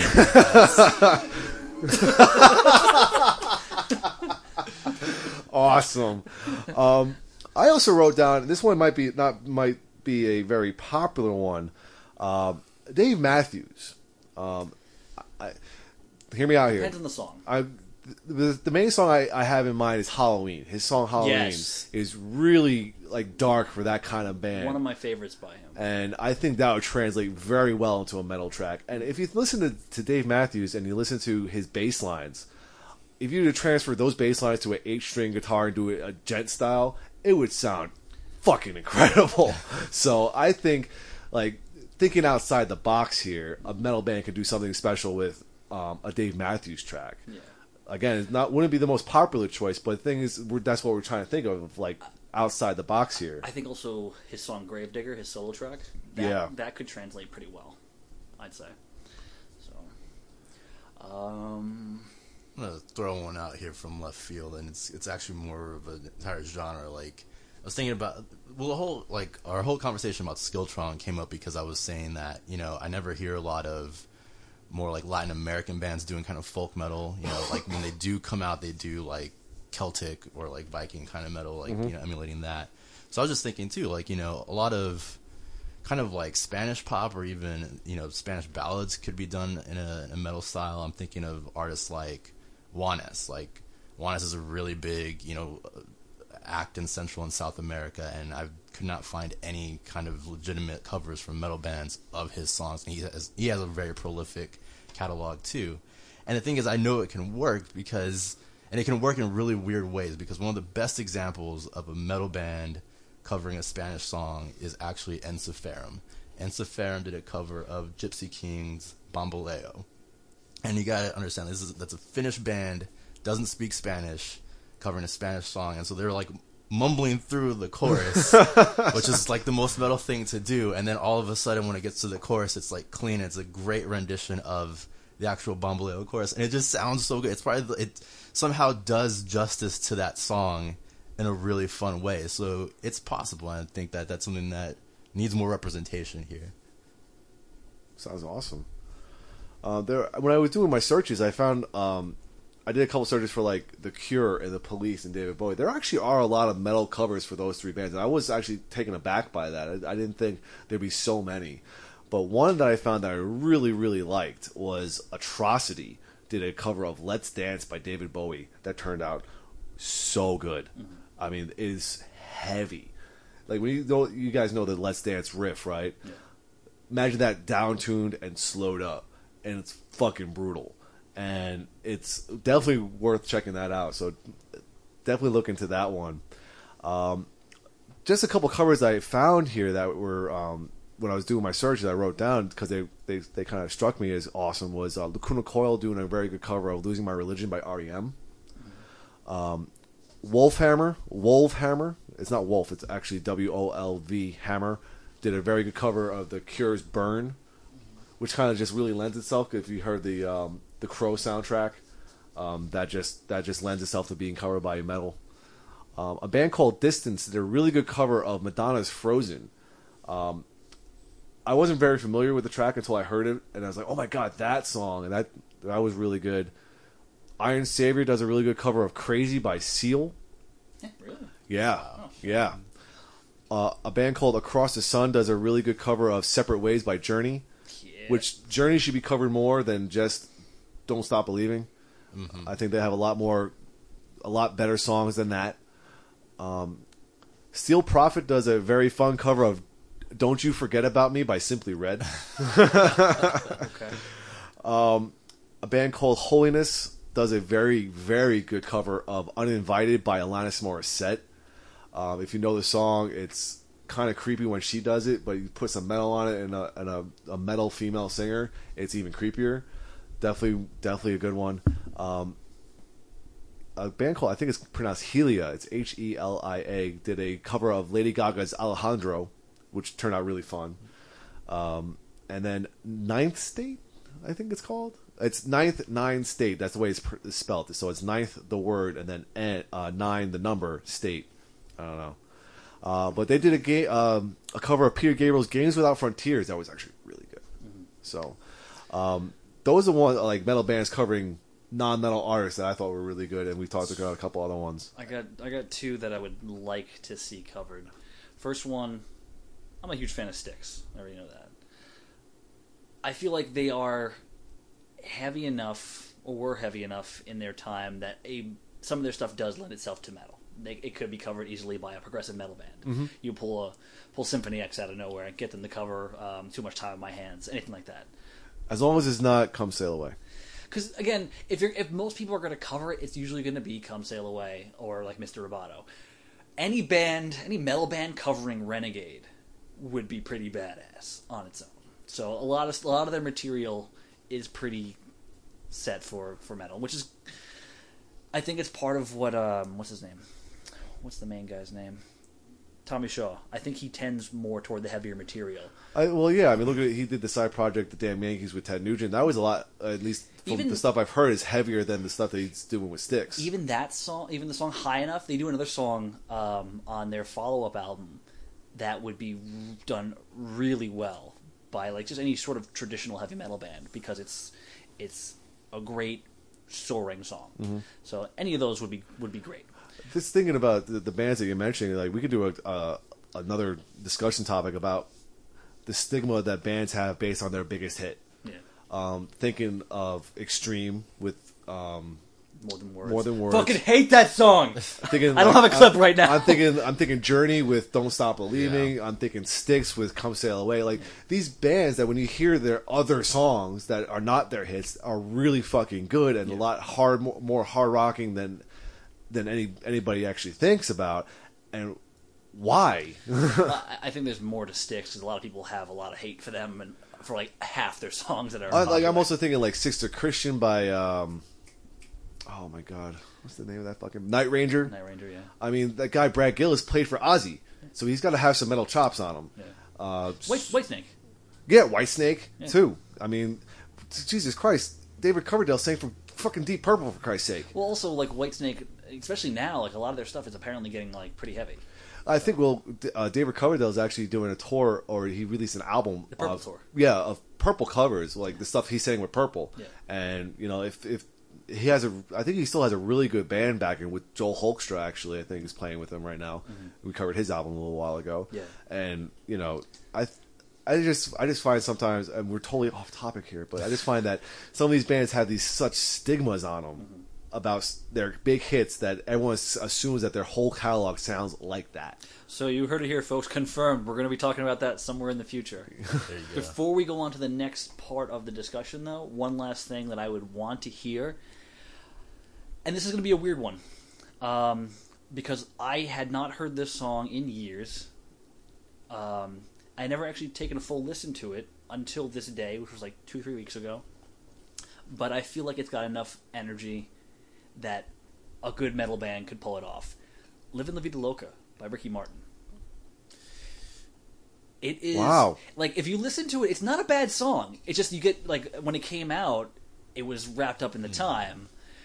And I feel like somebody like Children of Bodom would have covered it. Yeah. But The I Children would- of Bodom pulls feel out. they They pull out the really random ones. But because of the fact that the song is really catchy, I want somebody like Tobias to cover it. yeah, that would be fun. That would be awesome, because like his cover of Rock Me Amadeus, that was great. That was fun. But this would be cool too.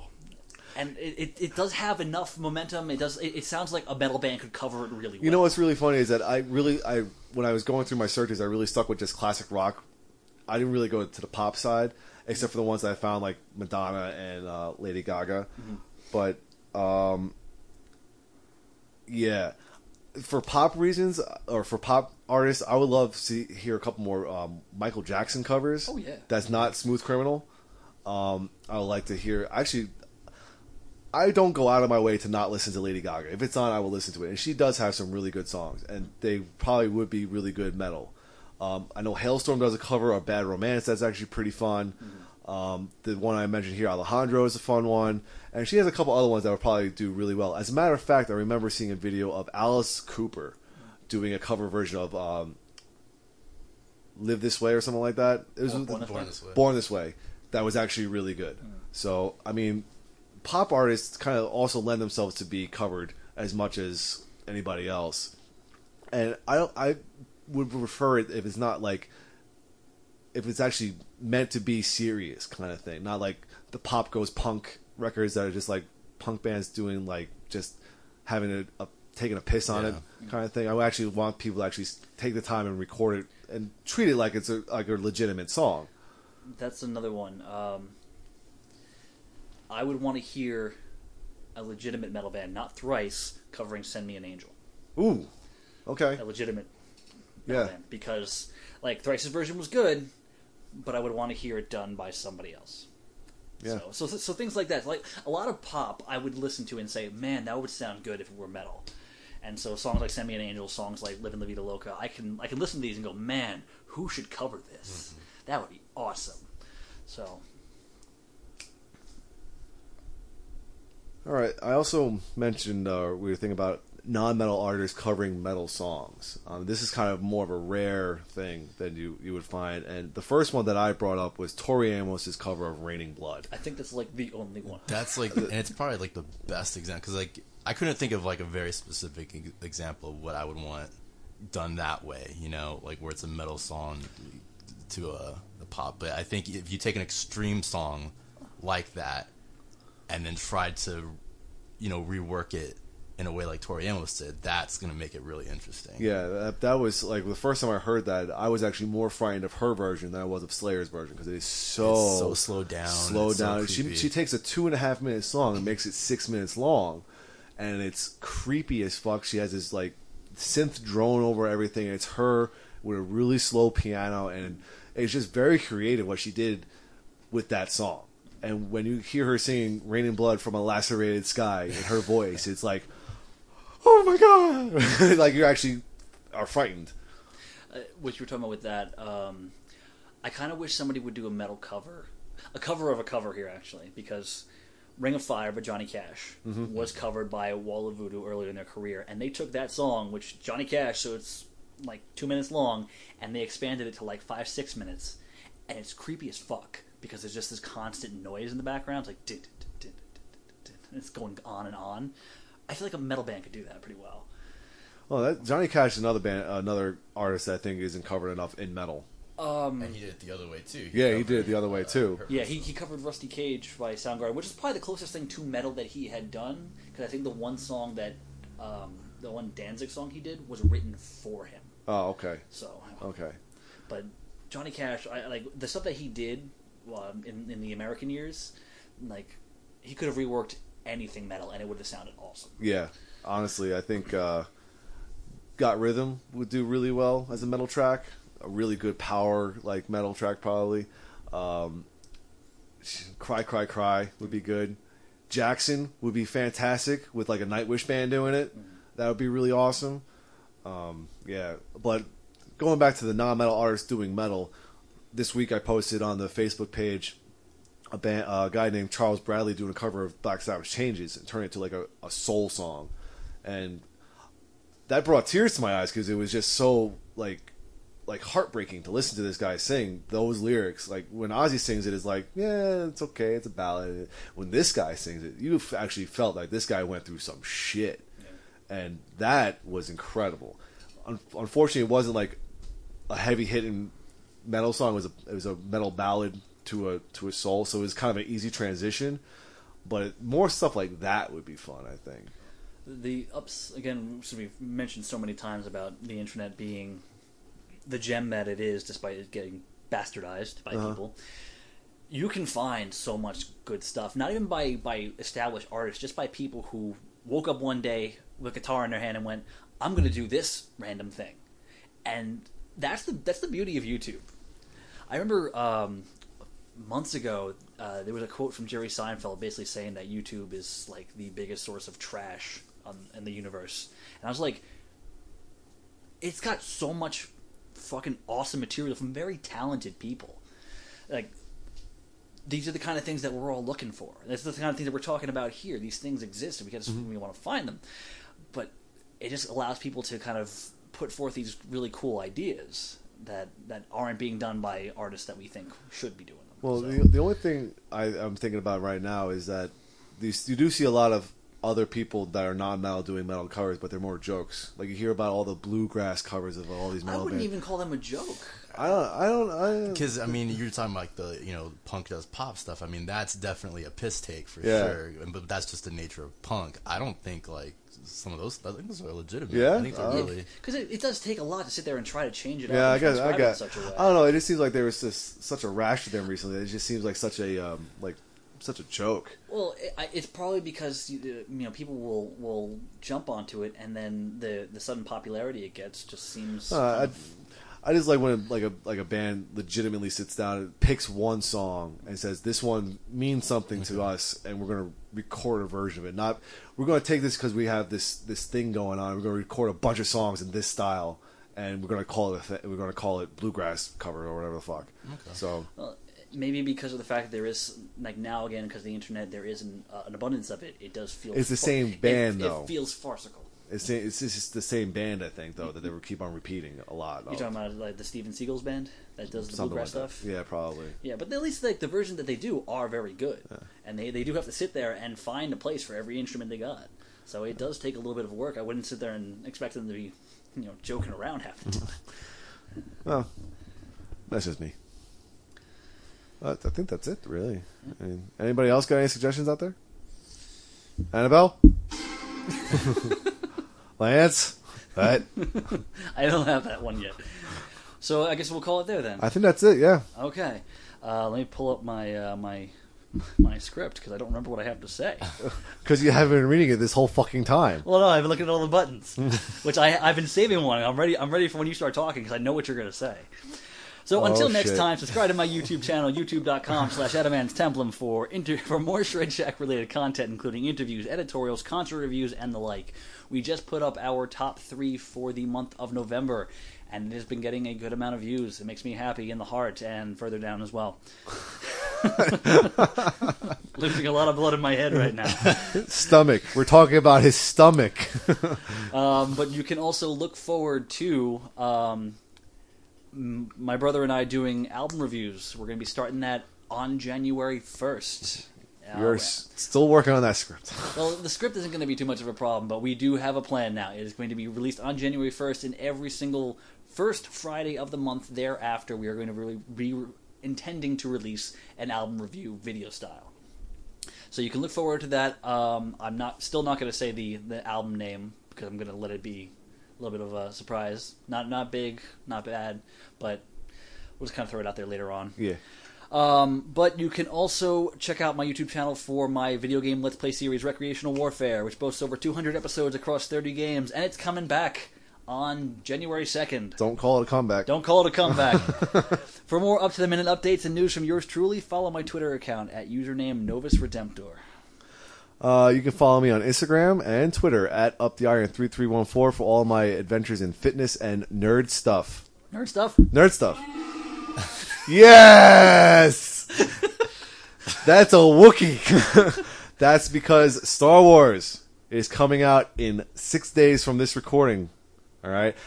I have tickets not only to the showing that I've been talking about on the day after Curses, but Rachel surprised me. We are getting tickets. We have tickets for December 19th, which is the day after it opens up. Yes, we are going to a 10:30 showing. Apparently, there are showings at like midnight, 2 o'clock in the morning, 4 o'clock in the morning. This is a big fucking deal for us nerds here.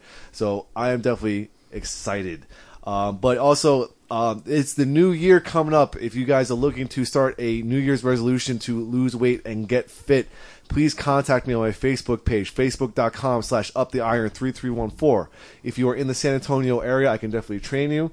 I'm starting to fill up some spots in my schedule as it is, so contact me soon. If you're not in the San Antonio area, you can contact me and I can help you out as best I can online, either doing nutritional counseling or making you a workout plan and just following up with you.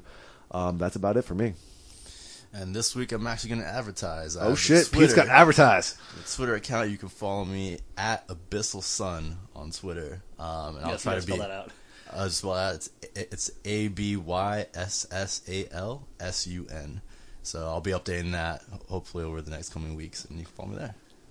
Pete advertises. Pete advertises. I don't have a clip for that yet. If you're hearing this, I will assume you found your way to our Mixcloud page. Otherwise, internet's magic. Mixcloud.com/The Shred Shack is currently your primary source for all previous installments of the Shred Shack podcast, as well as recordings of the Shred Shack live radio show. Speaking of the live show, tune in to Pat and Reese every Wednesday night from 7 to 9 p.m. Eastern Standard Time for 2 hours of heavy metal and banter. More nerd banter. More nerd banter. Not Star Wars nerd banter. Yeah, That's my job. there's more emphasis on music than there is on banter. We just talk. We like the sound of our own voices. That's why we need a radio show so we can break it up. Yeah, we do. Let's get on that. Let's take over 99.5 around here. Oh, they are the fucking worst. God, that could be a whole discussion. Yeah, we had that discussion the other day. We will not be tagging them in this show. They are awful. We just need to talk about like radio and the need for some good stuff. Yeah, definitely. We can save that for a later date. I think Another time, another place. Yeah, we'll save that for our New Year revolution. But in the meantime, that's revolution, not resolution. Revolution. Anyway, for any other stuff in the meantime, as far as the Shred Shack or any other music, fun, nerd, whatever the fuck, go to our Facebook page, facebook.com/The Shred Shack. And seriously, 14 more likes before the end of the year. Let's do this, people. We're almost there. We're almost there. You know what's going to happen? We're going to get to 500 the day before, then someone's going to unlike. We're going to and I will just start flipping tables. So true. Punk ass motherfuckers. Surprise, motherfucker. Get that motherfucker on the phone. On the phone. Until next time, I'm Dan Mack. This is Chris Mack. And I'm Pete. Reminding you that the world is full of kings and